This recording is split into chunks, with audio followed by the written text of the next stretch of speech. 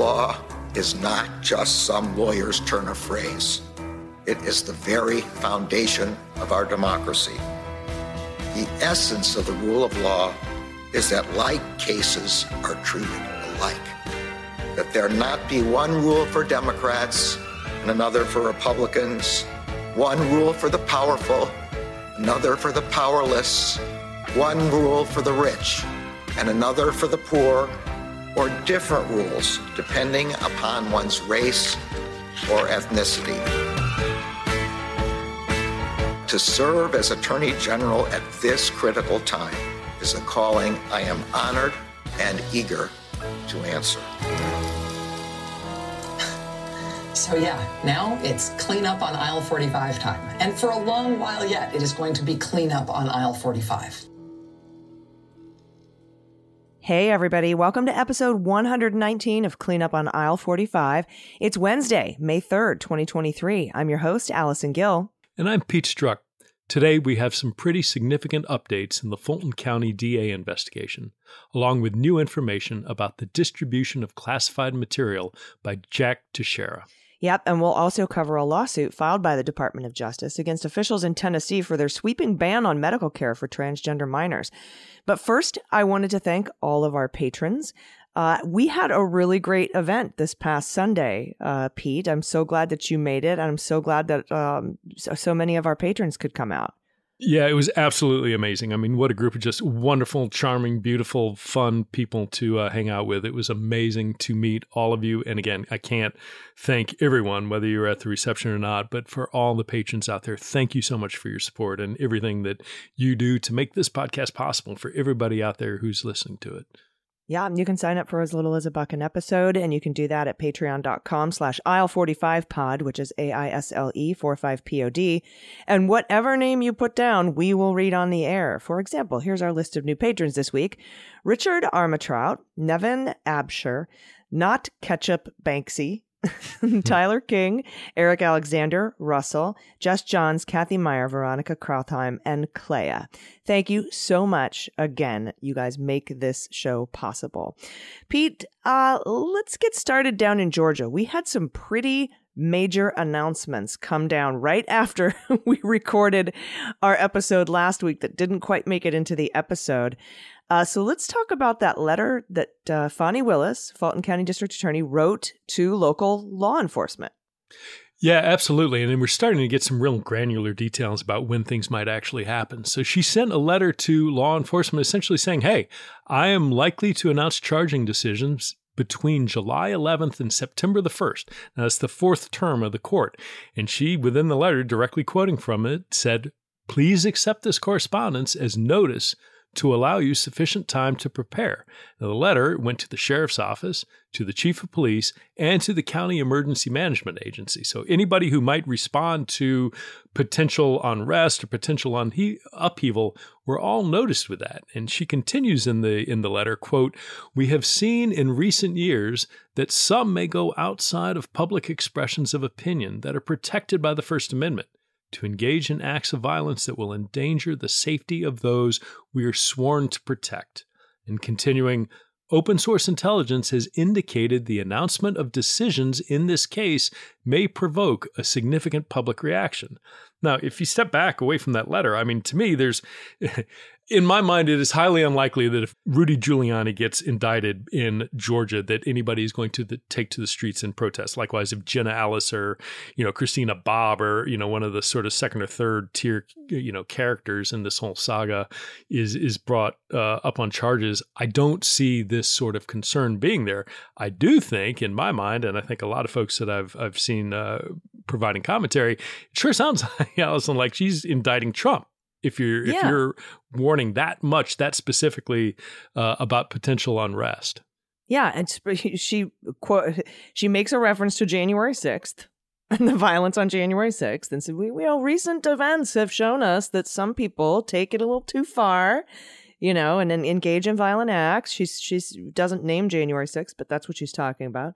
And then, like folks, like you said, some of these commentators, Norm Eisen is like, I don't think the person who would cause a significant public reaction would be an indictment of Trump. And so everyone's kind of reading the tea leaves the tea leaves there.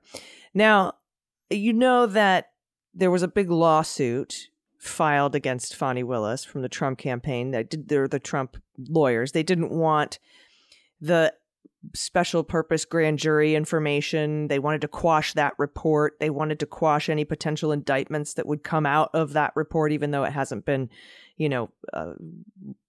given over to a regular grand jury yet. The special purpose grand jury is just for investigating. And the briefings in that particular lawsuit were due Monday, May 1st. But something happened in the meantime. Kathy Latham has filed a motion to join that lawsuit, that weird 51-page, screed of nonsense lawsuit. And so the Judge McBurney, has now given them until May 15th to file their briefings in that lawsuit. But the thing here is, Kathy Latham is one of those 10 electors represented by the lawyer named Dubrow. And as we know, Fani Willis filed a motion to have Dubrow removed from the case because she was having conflicts of interest between and among her 10 fraudulent electors she was representing, right? Remember, there was a couple, I guess a few of the electors had testified as recently as this, just this past month to her, or to the regular grand jury, or to questioning, in the office itself and not in front of a grand jury, that there was somebody in that group that was committing crimes that the others didn't commit. And we also found out that the lawyer, Dubrow, didn't present an immunity offer to these folks as the court ordered. So she filed that, and those briefs, Dubrow's brief is still due May 5th. That's this week, right? That's this Friday. So we are going to get some docket stuff happening a little bit later in the week in this case, but the lawsuit to, quash all indictments and the special purpose grand jury's report, all of that has now been postponed till the 15th because Kathy Latham wants to join that group, join onto that lawsuit. Yeah. And look, I think this is what's going on here. I mean, you had this one kind of, in my opinion, crooked, non-ethical attorney, Dubrow, who's representing these 10 different fake electors, or electors, who potentially lined up to be an alternate slate. Allegedly, Dubrow, the attorney, did not tell all of them that Fani Willis had offered, potentially immunity to come in and testify. And so there's a real issue for Dubrow, the attorney, because she, I think, didn't do Dubrow, he or she, didn't do their ethical duty in terms of representing their clients. Fani Willis found out about that. And then you saw Willis move to say, hey, look, Dubrow should be removed from any of these cases. Clearly has, apparently breached some ethical standards. And furthermore, it stands to reason that Willis would be reaching out to some of these electors who didn't know that they had the option to potentially have immunity and start engaging in those talks saying, hey, look, you didn't hear about it then, you're hearing about it now. Do you want to come in and essentially, cut a deal and spill the beans on the rest?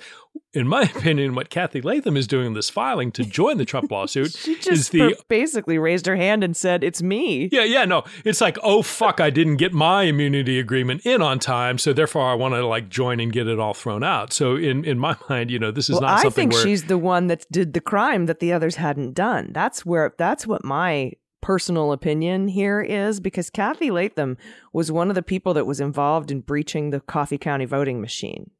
Right. And getting those data and basically stealing that for the Trump campaign. They were going to use it to overturn the Ossoff win, and perhaps in the future, kind of like how they did in Antrim County to try to overturn the results there in Michigan. I think she's basically this joining the lawsuit is like, yep, I'm the one they're talking about that did the crime that no one else participated in.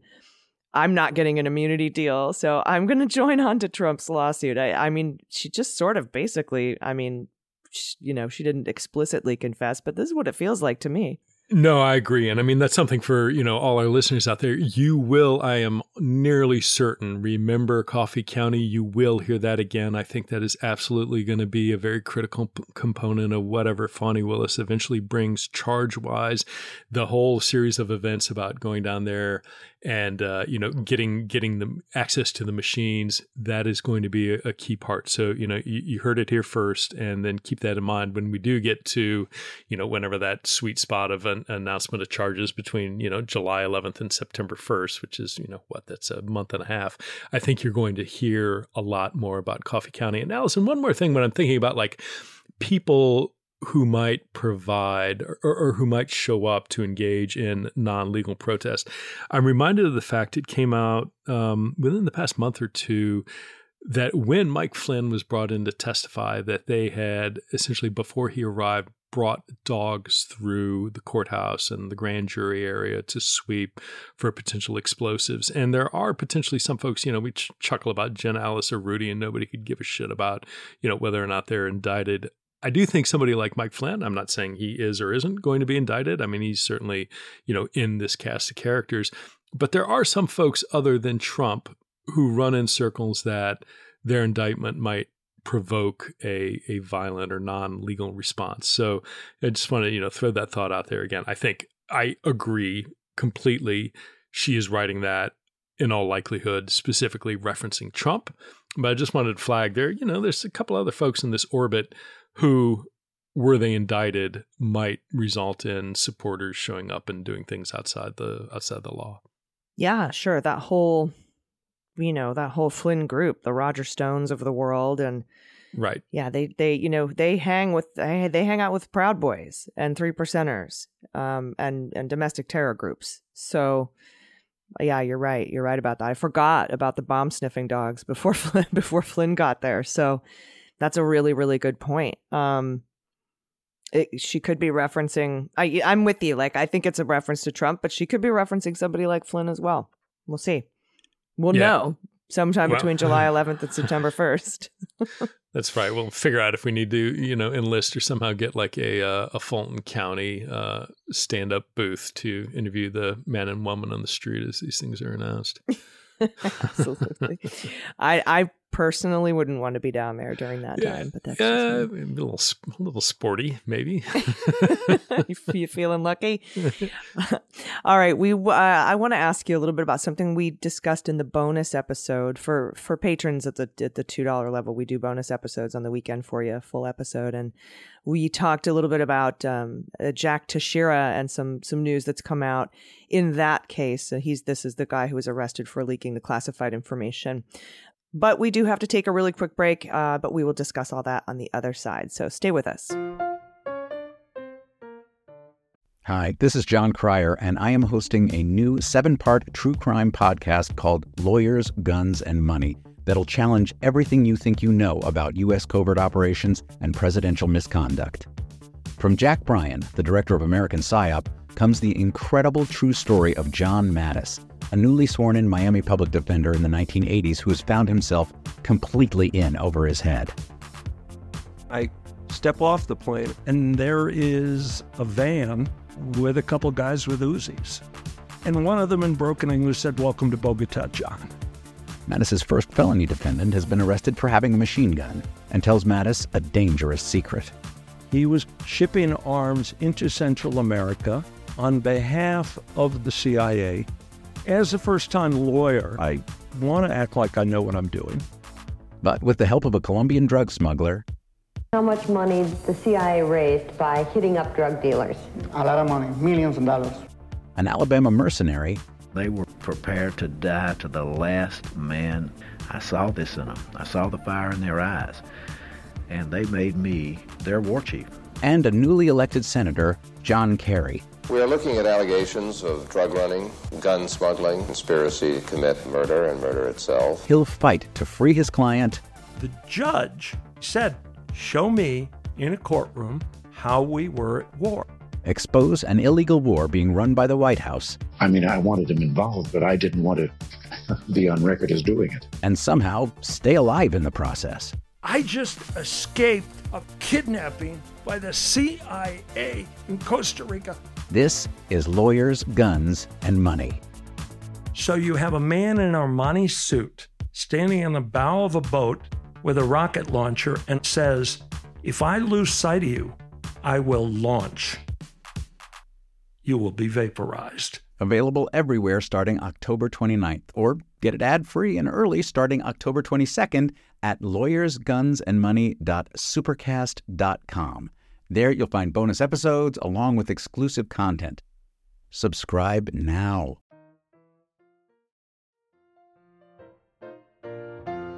Hey, everybody, welcome back. So we had some news in the Teixeira case and the investigation there. We know he was arrested and arraigned, and we're going to talk a little bit about that. And we're going to talk a little bit about a motion for pretrial detention that we set up talking about, on our last show last week. But we also learned that the material that he distributed went to a larger audience and went out much earlier than we had already thought. And Pete, you had brought this up. Like, we're going to see so much more of this. How did we not know about this sooner? And, those kinds of questions. And now that we've learned that it happened 8 months before previously known, kind of blows my mind and sort of expands that question of how did we not find out until a couple months later? Well, now it's like 10 months later. This all goes back to right after the invasion of Ukraine, and the information was sent to other places besides that Discord chat room of 50 people to upwards of like 600 people. So talk a little bit about the significance of it having gone on 8 months earlier than we knew. Yeah, so it's really interesting because I think you have, again, what you're seeing is information coming out from the New York Times in particular, and somebody he's Eric Toller, who's writing for the New York Times, but came out of Bellingcat and is an open source sort of internet presence who does a lot of tremendous good work, particularly regarding Russia and the former Soviet states and Ukraine. But they found that there was evidence that Teixeira, and it looks very much like it was Teixeira shortly after the invasion. So going back to early last year, was posting on a separate chat room, not the Discord channel, the Thug Shaker server that most everybody's heard about, but that it predated that by many, many months. And not only predated it, as you said, but also had a much larger audience. There's some indication that the Discord server had maybe 40 to 60 people, but this earlier channel or chat room or whatever it was included up to hundreds of folks. So what we don't know is the government ahead of the New York Times? Do they know about this already? Is it the kind of thing where they're both racing with each other? But why it matters is it's certainly when you're trying to understand the potential impact on national security, when you're trying to figure out what Teixeira knew, what his motives were. Certainly some of the things, there was a detention hearing last week where two things happened. One, before the hearing on the 27th of April, both the government as well as the defense filed supplemental motions arguing for detention in the case of the government or against it in the case of Teixeira and his attorneys.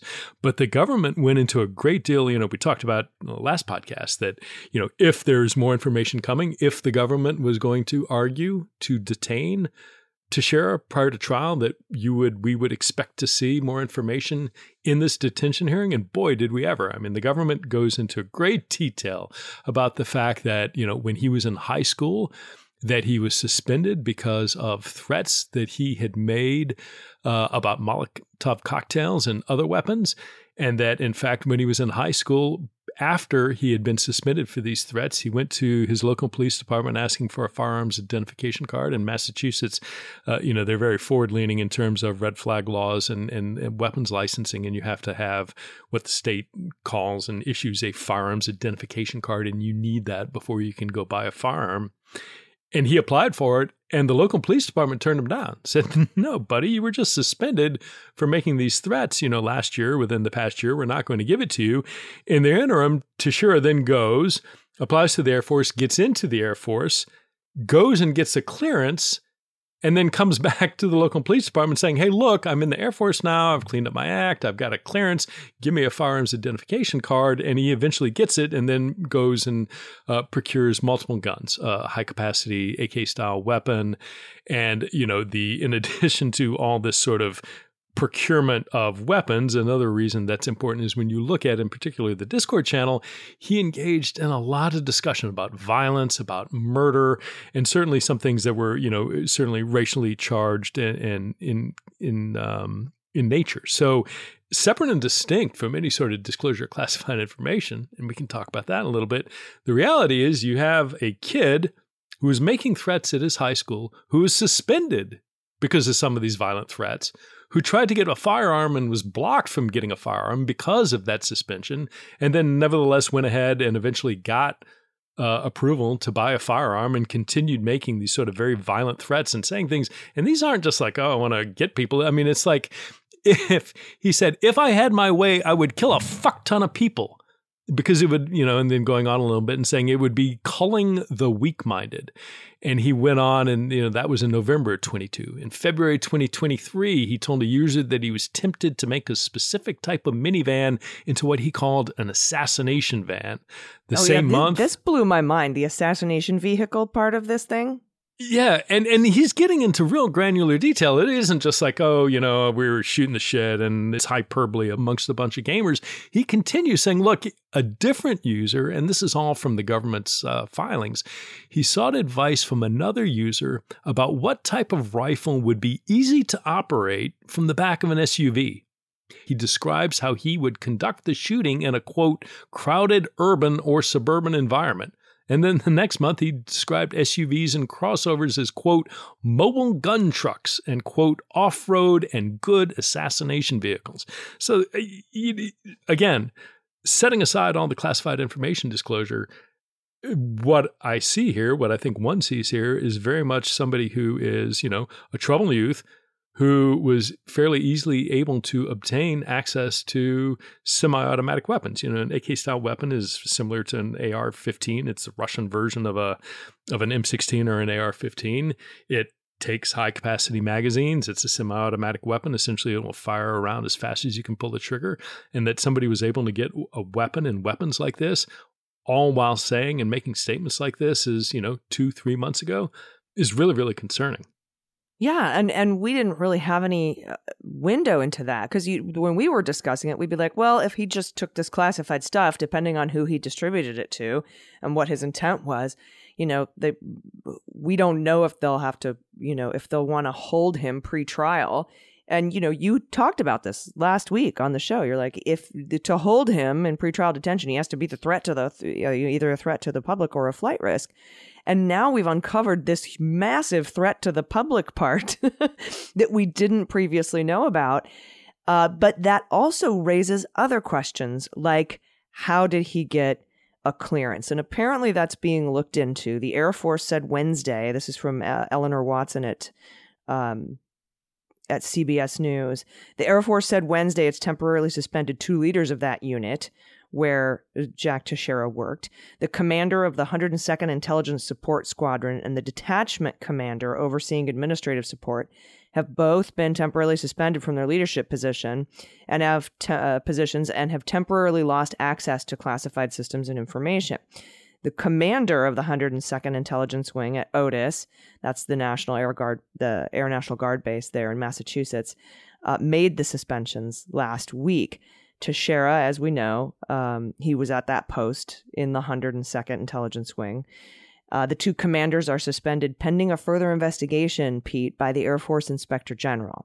And as more information becomes available, more members of Teixeira's unit could face suspension or removal. So the IG is now looking into this.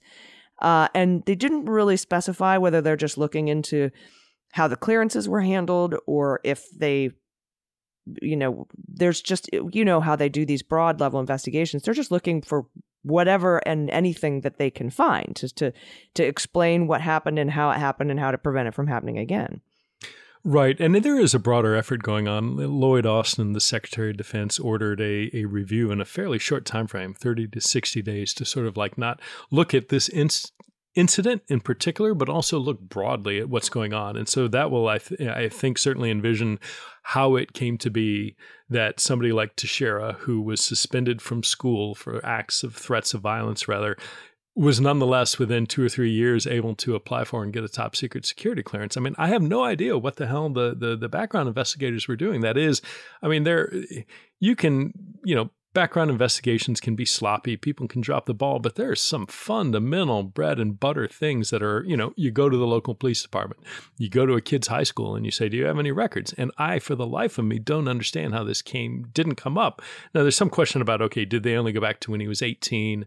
And if he made these threats when he was 16, I still don't understand how a police check wouldn't show this in the context of that background investigation. Now, if you step back and go up to like the 35,000 foot level where the Secretary of Defense sits, he's got to be, or I certainly hope he is, but I imagine he's very concerned about, one, yeah, look at what Teixeira did, but how many other Teixeiras are out there? Right? I mean, how many other 21-year-olds who had a shoddy background investigation, who may have been radicalized, who may be online engaging in, racially charged discussion in the context of violence or firearms?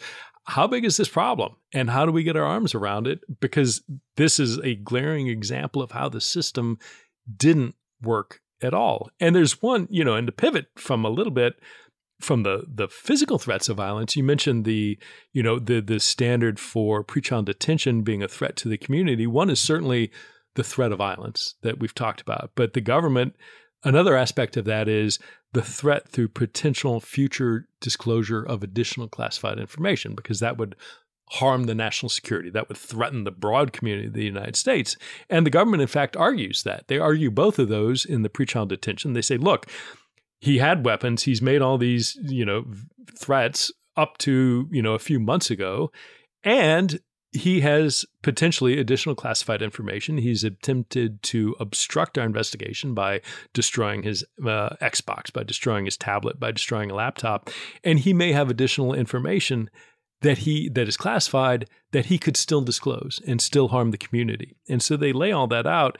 And what's particularly concerning is there's some indication that as in the filings, as he was shutting down sort of his discussion and sharing classified information, he tells everybody, hey, look, I'm going to stop doing this, but if you have specific questions, DM me. And in particular, he says, if you have specific questions about your country, feel free to DM me. Well, he's not talking about the United States. If you're saying the United States, you say our country. If he's saying your country, that's a third, that's a country other than the United States.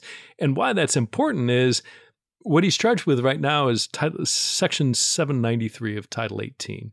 The espionage statute has a range of violations, of which 793 is kind of the lighter version, where you can't show a foreign power.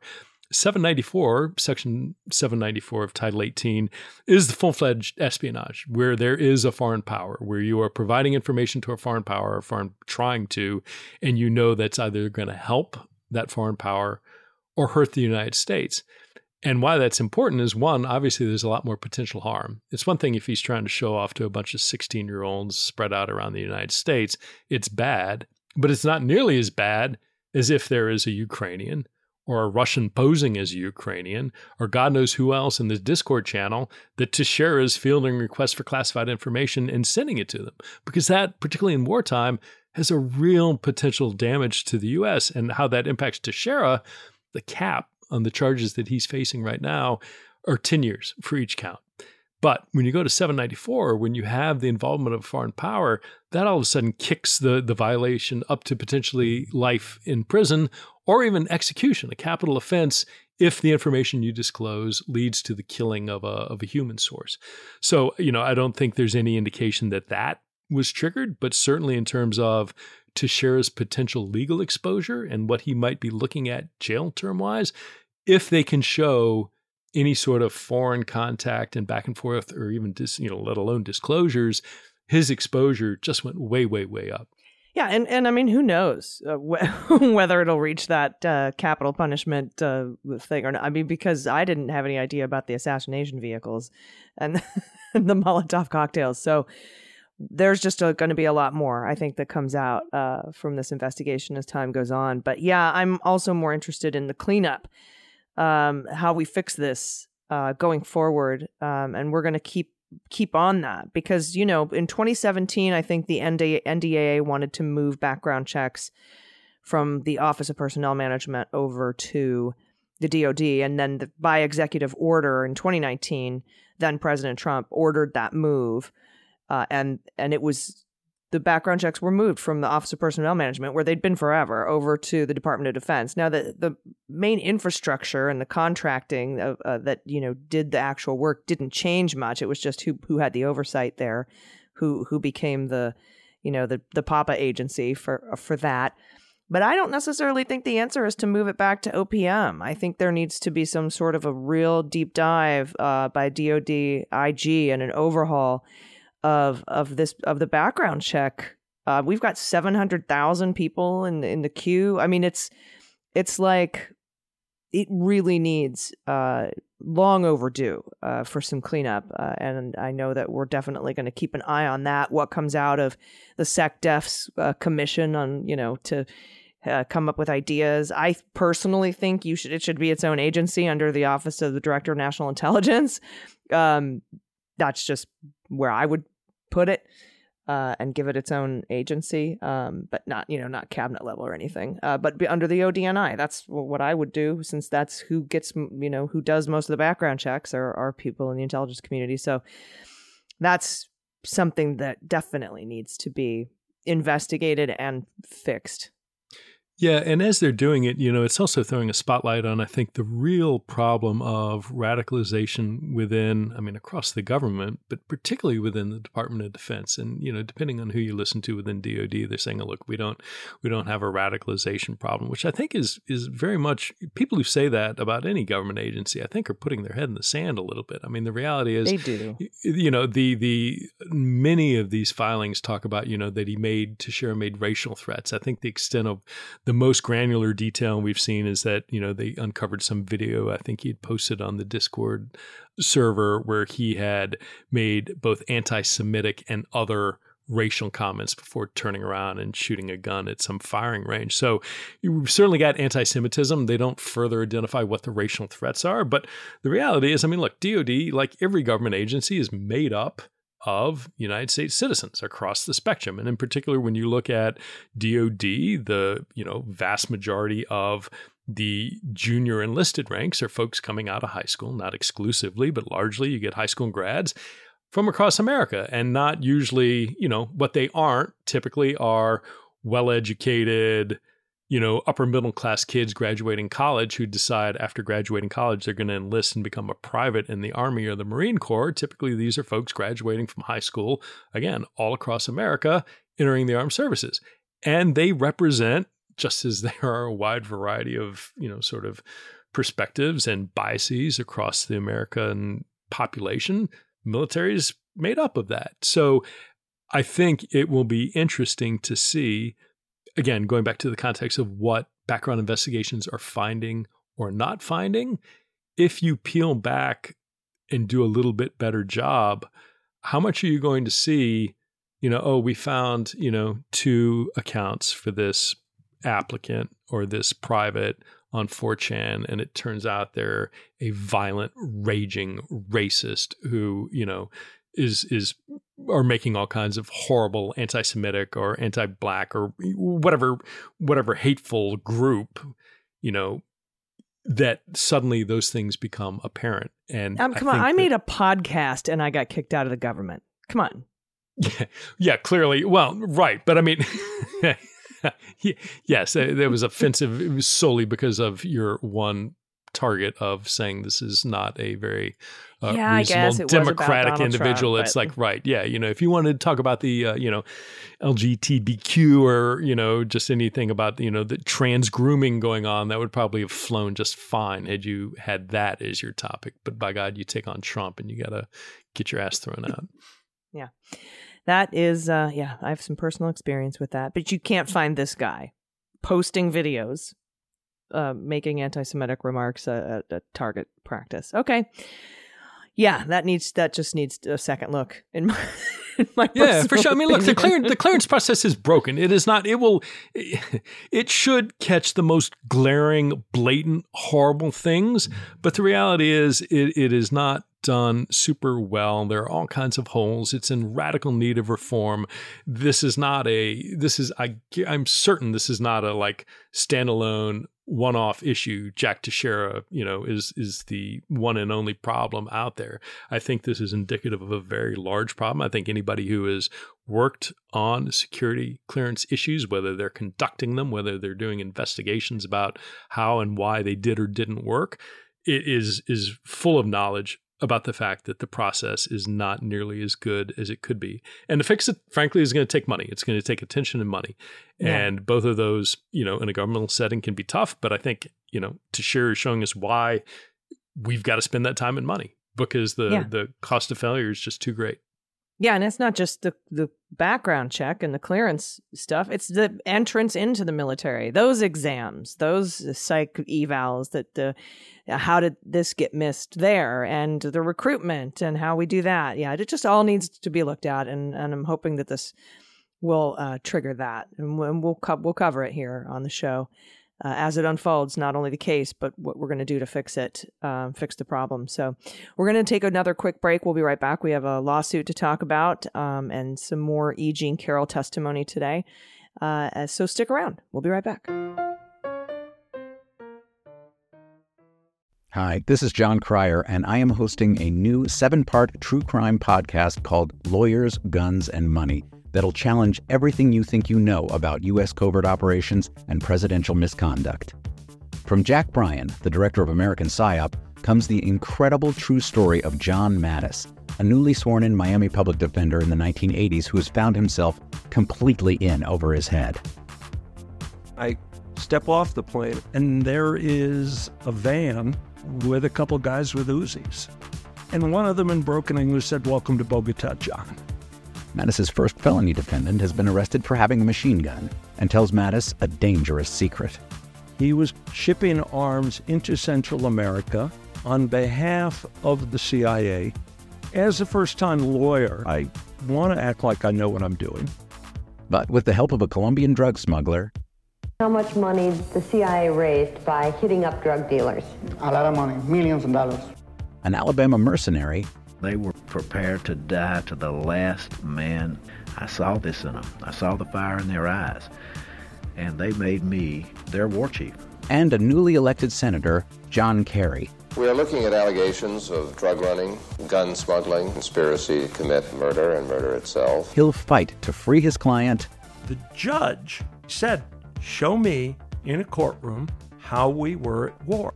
Expose an illegal war being run by the White House. I mean, I wanted him involved, but I didn't want to be on record as doing it. And somehow stay alive in the process. I just escaped a kidnapping by the CIA in Costa Rica. This is Lawyers, Guns, and Money. So you have a man in an Armani suit standing on the bow of a boat with a rocket launcher and says, "If I lose sight of you, I will launch. You will be vaporized." Available everywhere starting October 29th, or get it ad-free and early starting October 22nd at lawyersgunsandmoney.supercast.com. There you'll find bonus episodes along with exclusive content.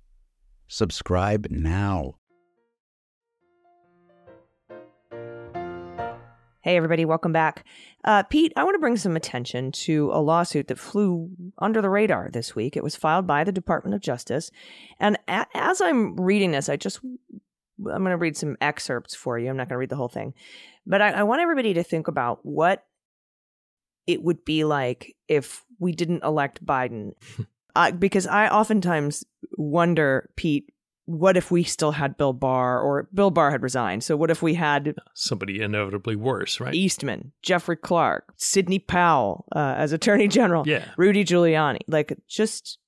I want everybody to just kind of reflect about what an incredible job we did to make sure that the election went the right way and how important that is for so many people.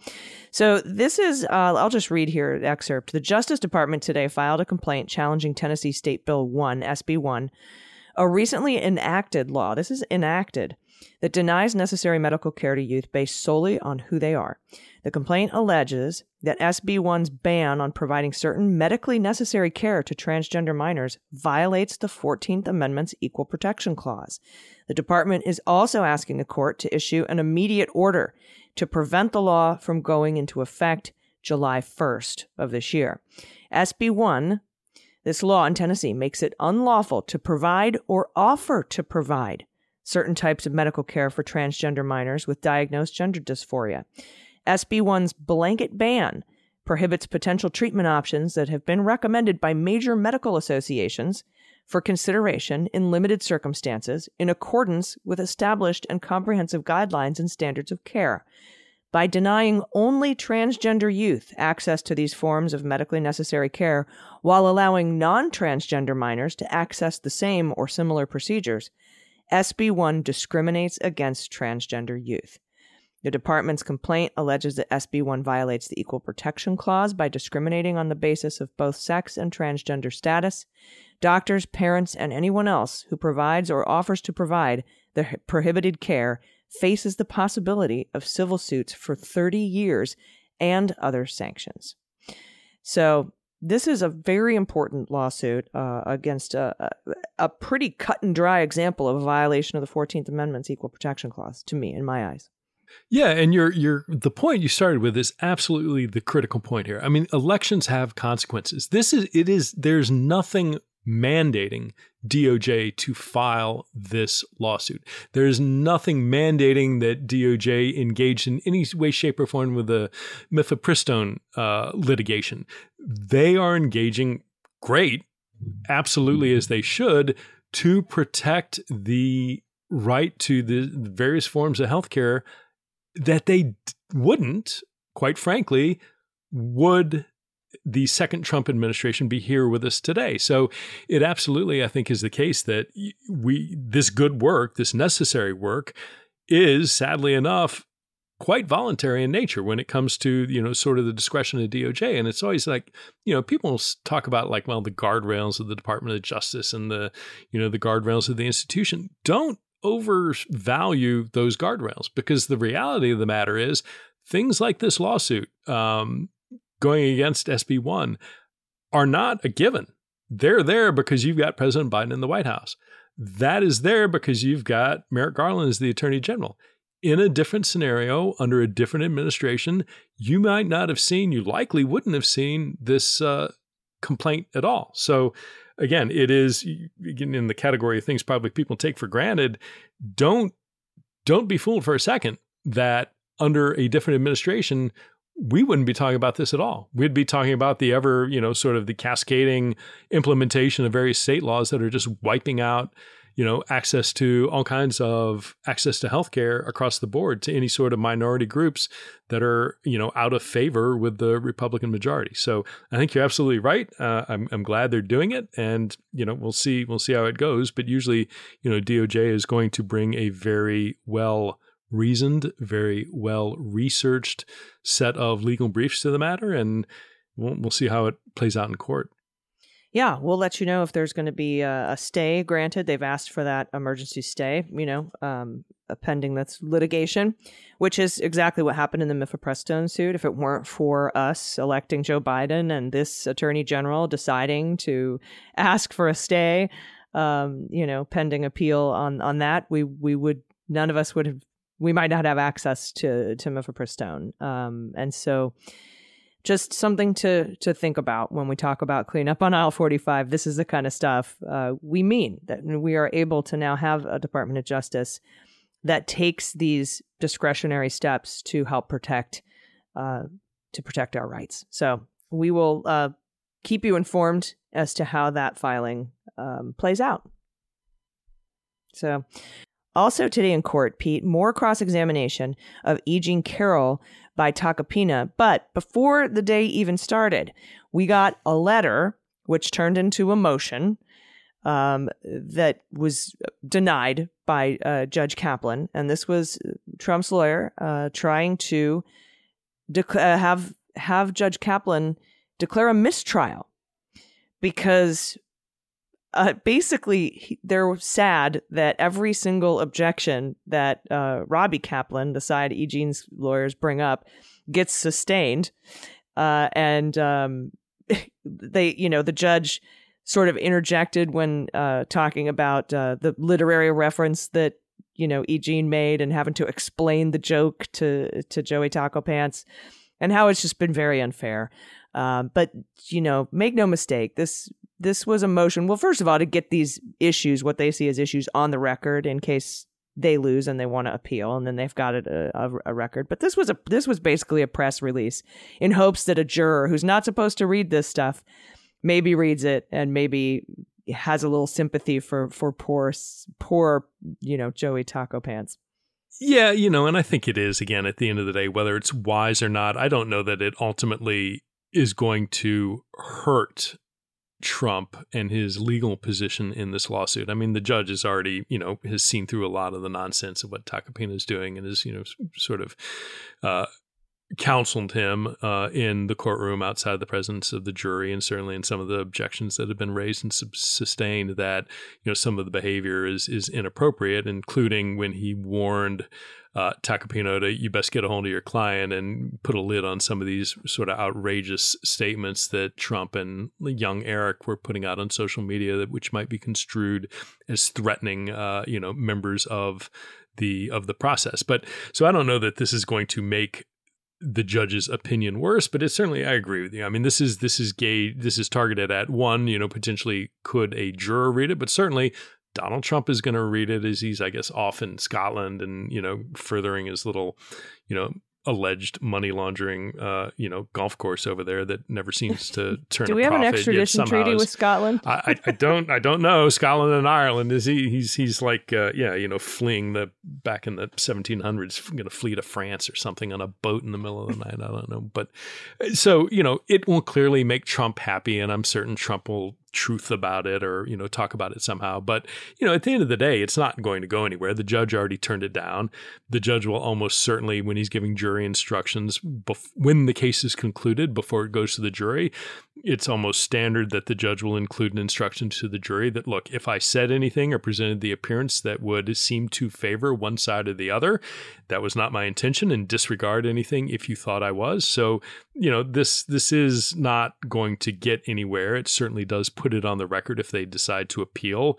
They've made a record of it and, would presumably reference that in the course of any appeal. But it just, this whole thing, I cannot admire enough the strength of E. Jean Carroll to be on the stand and all the just, days now of just aggressive cross-examination of what she did and didn't do, and expected behavior in the face of sexual assault and rape, and why she did one thing and why she didn't do another thing and why she said one thing. I mean, it is, this is gut-wrenching testimony and an extraordinary example of why so many rapes are unreported, because who the fuck wants to go through what she's going through on the stand?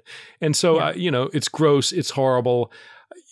I get, all sides are entitled to good, effective advocacy, but I could never be a defense attorney defending, somebody who seems very compellingly accused of sexual assault. I just don't know how somebody like that gets up and, how you look yourself in the mirror doing things like this.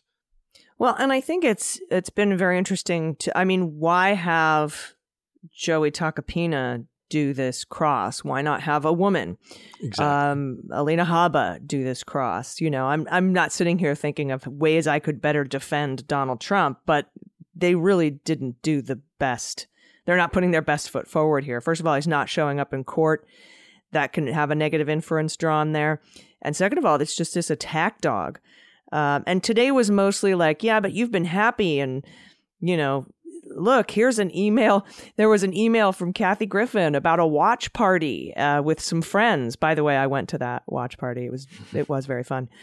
So you clearly your life isn't miserable. You've been having fun sometimes. Or there was an email that was brought in from somebody who had written into her advice column, I guess, and had talked about telling a story about having a rape fantasy inside a Bergdorf Goodman department store, as if to suggest that E. Jean got her quote-unquote story from this particular email, as opposed to what actually happened in real life. I also thought it was an interesting choice to have Mr. Ferreira do the direct examination of E. Jean, have a man do it instead of Roberta Kaplan. I thought that was a very wise choice, and I'm sure that was planned out in advance, and there was a lot of strategy involved in that decision as well. But today, mostly outside of that filing, outside of that motion that was denied by the judge for a mistrial, it was all just like, your life seems great, and you love status, and you like to be famous, and you like to tell stories to get people's attention, and maybe you just made this up because you read it in in an email from somebody writing in to talk to you, etc. That's the kind of attack that Tacopina went on. That's his, I guess that's his strategy, and I don't think it's a very good one. No, I don't either, but that's Trump's strategy, right? I mean, he wields the law to both protect himself and as a way to extract vengeance. I mean, it is, you dare cross me and try and hold me to account, I'm going to do everything in my power to publicly tear you down, humiliate you, just try and destroy you in anything you might do in trying to hold me accountable for my actions, in trying to hold me accountable allegedly for sexual assault and rape. And so in Trump's history, again, he uses the law this way. It is both a shield where he tries to avoid any sort of accountability for alleged illegal actions, but he also affirmatively uses it to go after critics, to go after people. Yeah, right. And this is just, this is a particularly gross, horrible example of it. I mean, it's one thing if it's, somebody who, got into a bad business deal and is trying to get money out of him, or he's trying to get money back or legal fees or whatever. But, in this case, when the accusation goes to rape, it's his MO. And you see him using, you and I might look there and say, like, why would you, and if you've seen Joe Tacopina, his personality is not somebody that I would think, if I were cross-examining a female victim of rape, he would not be my first choice either. But that may not be the point. The point may not be, persuade the jury. The point may be tear this woman apart. Call me crazy, but usually my point is to win. Yeah, but what's winning for Trump?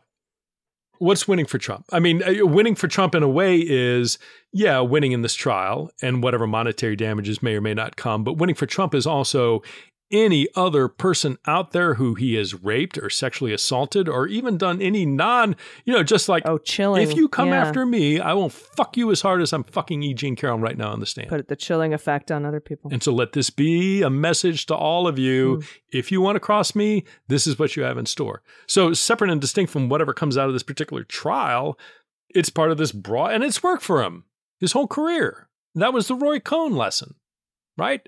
Right. You're doing it for the individual, but you're also laying down a marker for every other person out there. If you dare cross me, this is what's in store for you. Whether you're a federal government agency, whether you're a woman I allegedly raped, whether you are a creditor, whoever it is, you cross me and I'm coming for you. And God bless E. Jean Carroll for having the nerve and the courage to say, I don't care. I'm going to do it. It's the right thing to do. Yeah, truly a warrior, definitely a survivor. So thanks, E. Jean. Sending all the positive vibes your way. Also, the jury has the Proud Boys seditious conspiracy case, and they've had a couple of jury notes. I know that they've asked to see a couple of pieces of video evidence again. They've also sent a note saying one piece of video evidence isn't here in our portal. We'd like to see that. They've asked to see the riot shield Pizzola stole and used to break the window open. They've asked for a stapler. A stapler, yeah. Which I appreciate. I like staplers. And then they gave a note today, on Monday, I should say. We're recording this on Monday, that said these 7 jurors have these appointments in the next 7 days, which indicates to me they are not wrapping up anytime soon on their deliberations. So they're taking their job very seriously. This is a very, very big trial. This is seditious conspiracy. This is the Proud Boys. These are the tip of the spear guys. We've already got some seditious conspiracy charges and convictions for some Oath Keepers, 2 groups of Oath Keepers that went to trial. This is the Proud Boys trial. And the seditious conspiracy is on the table. So we could see this jury deliberation go on for probably maybe the rest of this week at least. So I just wanted to give everybody that update. Yeah, I think you're absolutely right. I mean, look, this is a 3-month trial, right? With multiple defendants in a very complex set of alleged violations and actions. And so for the jury to, to do justice to their work, they're going to need some time. And I think, I'm not discouraged at all by them, sort of laying out that like, this is what our schedules look like over the next week. I do think it means that they're taking it certainly seriously, as they should, and the justice system is working. And I think, we'll talk about it next week, I think, at length, because this is really important, Allison, for two reasons. One, the seditious conspiracy, the crimes that are on the table are really critical in terms of whether or not DOJ is successful in applying them. But then separate and distinct from whatever crimes were charged, the fact of the matter is the Proud Boy leadership, when you look at their anticipation and knowledge of the violence that was going to occur on January 6th before it occurred, this is the critical link of taking what happened on the ground at the Capitol and moving that up the chain and into the awareness of the people around Trump and to Trump himself. So this is, I think, we've talked about it, and we'll talk about it some more, but I'm kind of surprised, frankly, a lot of the mainstream media, both on television and print, they're covering it, but in my opinion, I don't know that a lot of folks really understand the enormous gravity of this particular case, far more than the Oath Keepers, that this is a really critical set of charges that the jury's deliberating with now. And, I don't think, my guess, I would be surprised if we get a verdict this week. We might. I certainly think it'll be towards the end, but, next week, who knows? We'll be, we'll have much more to talk about next week. Yeah, we definitely will. And, as there between July 11th and September 1st down in Georgia, we're going to have some news coming out of there. Long, hot summer, Allison. Long, hot summer. And I got to tell you what, I think there's plenty of time between now and July 11th for the Department of Justice to release some charges for documents cases against the former president. I don't know. Seems like there's enough time in there. We got 2 full months, May and June, and almost half of July. So the question is, do you have one of the things, if you're Jack Smith, and I know you and Andy have a whole podcast talking just about this, so check that out. If you are Jack Smith, do you wait and issue all the charges at once, or do you issue separate indictments, one for the documents case and another then for any sort of January 6th activity? In my opinion, and the reason I think he waits is that as soon as you charge something, typically that sets in things, it stops things and it sets other things in motion. So typically once you charge, you don't continue running a grand jury to continue gathering evidence about those things which you've charged. And then you start incurring all kinds of discovery deadlines where you have to turn things over. The problem with these two buckets are that you have witnesses that relate to both. You have witnesses that have information both about January 6th as well as potentially about the classified documents. And so if you start incurring, either blocks to further investigative activity or needing to turn things over for folks that have relevant information about stuff you haven't charged, it starts getting complex. And I'm not saying he couldn't do it, but in my mind, that argues to wait and kind of do everything all at once. But that's, none of us know, right? I mean, we're all on the outside looking in. Well, he's got Pence's testimony.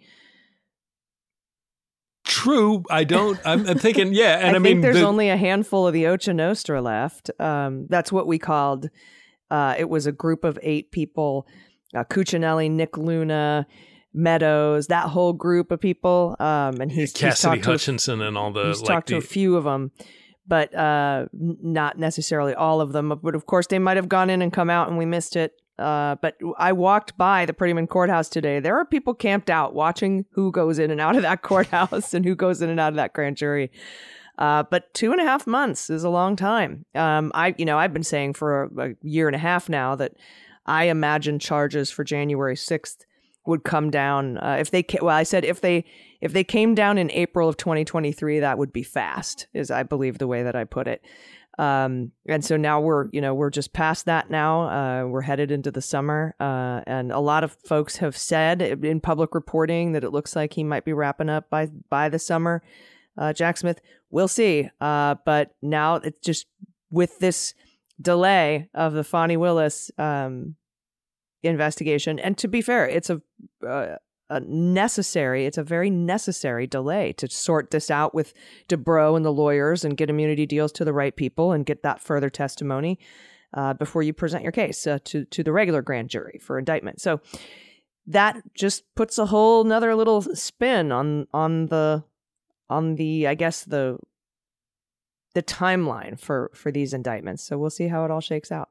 Yeah, absolutely. Again, no shortage of things to talk about through the summer here coming up. So next definitely. Week, hopefully some movement on the Proud Boys. We'll see. Yep, we'll report it then. Everybody, until next week, I've been Allison Gill. And I'm Pete Struck. We'll see you next time. Cleanup on Aisle 45 is written, researched, and produced by Allison Gill, with editing by Molly Hockey. Our art and logo design are by Joelle Reeder and Moxie Design Studios, and our music is composed and performed by Adam Orr. Cleanup on Aisle 45 is a proud member of the MSW Media Network, a collection of creator-owned podcasts dedicated to news, politics, and justice. For more information, visit mswmedia.com.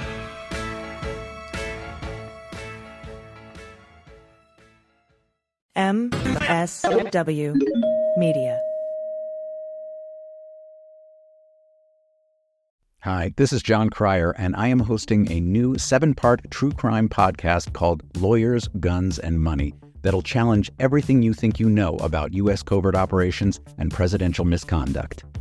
From Jack Bryan, the director of American PSYOP, comes the incredible true story of John Mattis, a newly sworn-in Miami public defender in the 1980s who has found himself completely in over his head.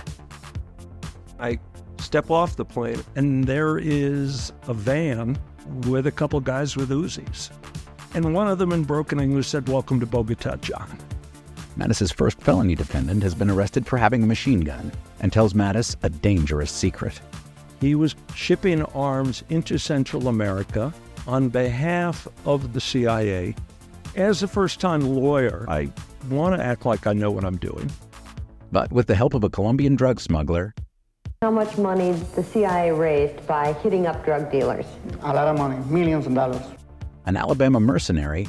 They were prepared to die to the last man. I saw this in them. I saw the fire in their eyes. And they made me their war chief. And a newly elected senator, John Kerry. We are looking at allegations of drug running, gun smuggling, conspiracy to commit murder and murder itself. He'll fight to free his client. The judge said, "Show me in a courtroom how we were at war." Expose an illegal war being run by the White House. I mean, I wanted him involved, but I didn't want to be on record as doing it. And somehow stay alive in the process. I just escaped a kidnapping by the CIA in Costa Rica. This is Lawyers, Guns, and Money. So you have a man in an Armani suit standing in the bow of a boat with a rocket launcher and says, "If I lose sight of you, I will launch. You will be vaporized." Available everywhere starting October 29th, or get it ad-free and early starting October 22nd at lawyersgunsandmoney.supercast.com. There you'll find bonus episodes along with exclusive content. Subscribe now.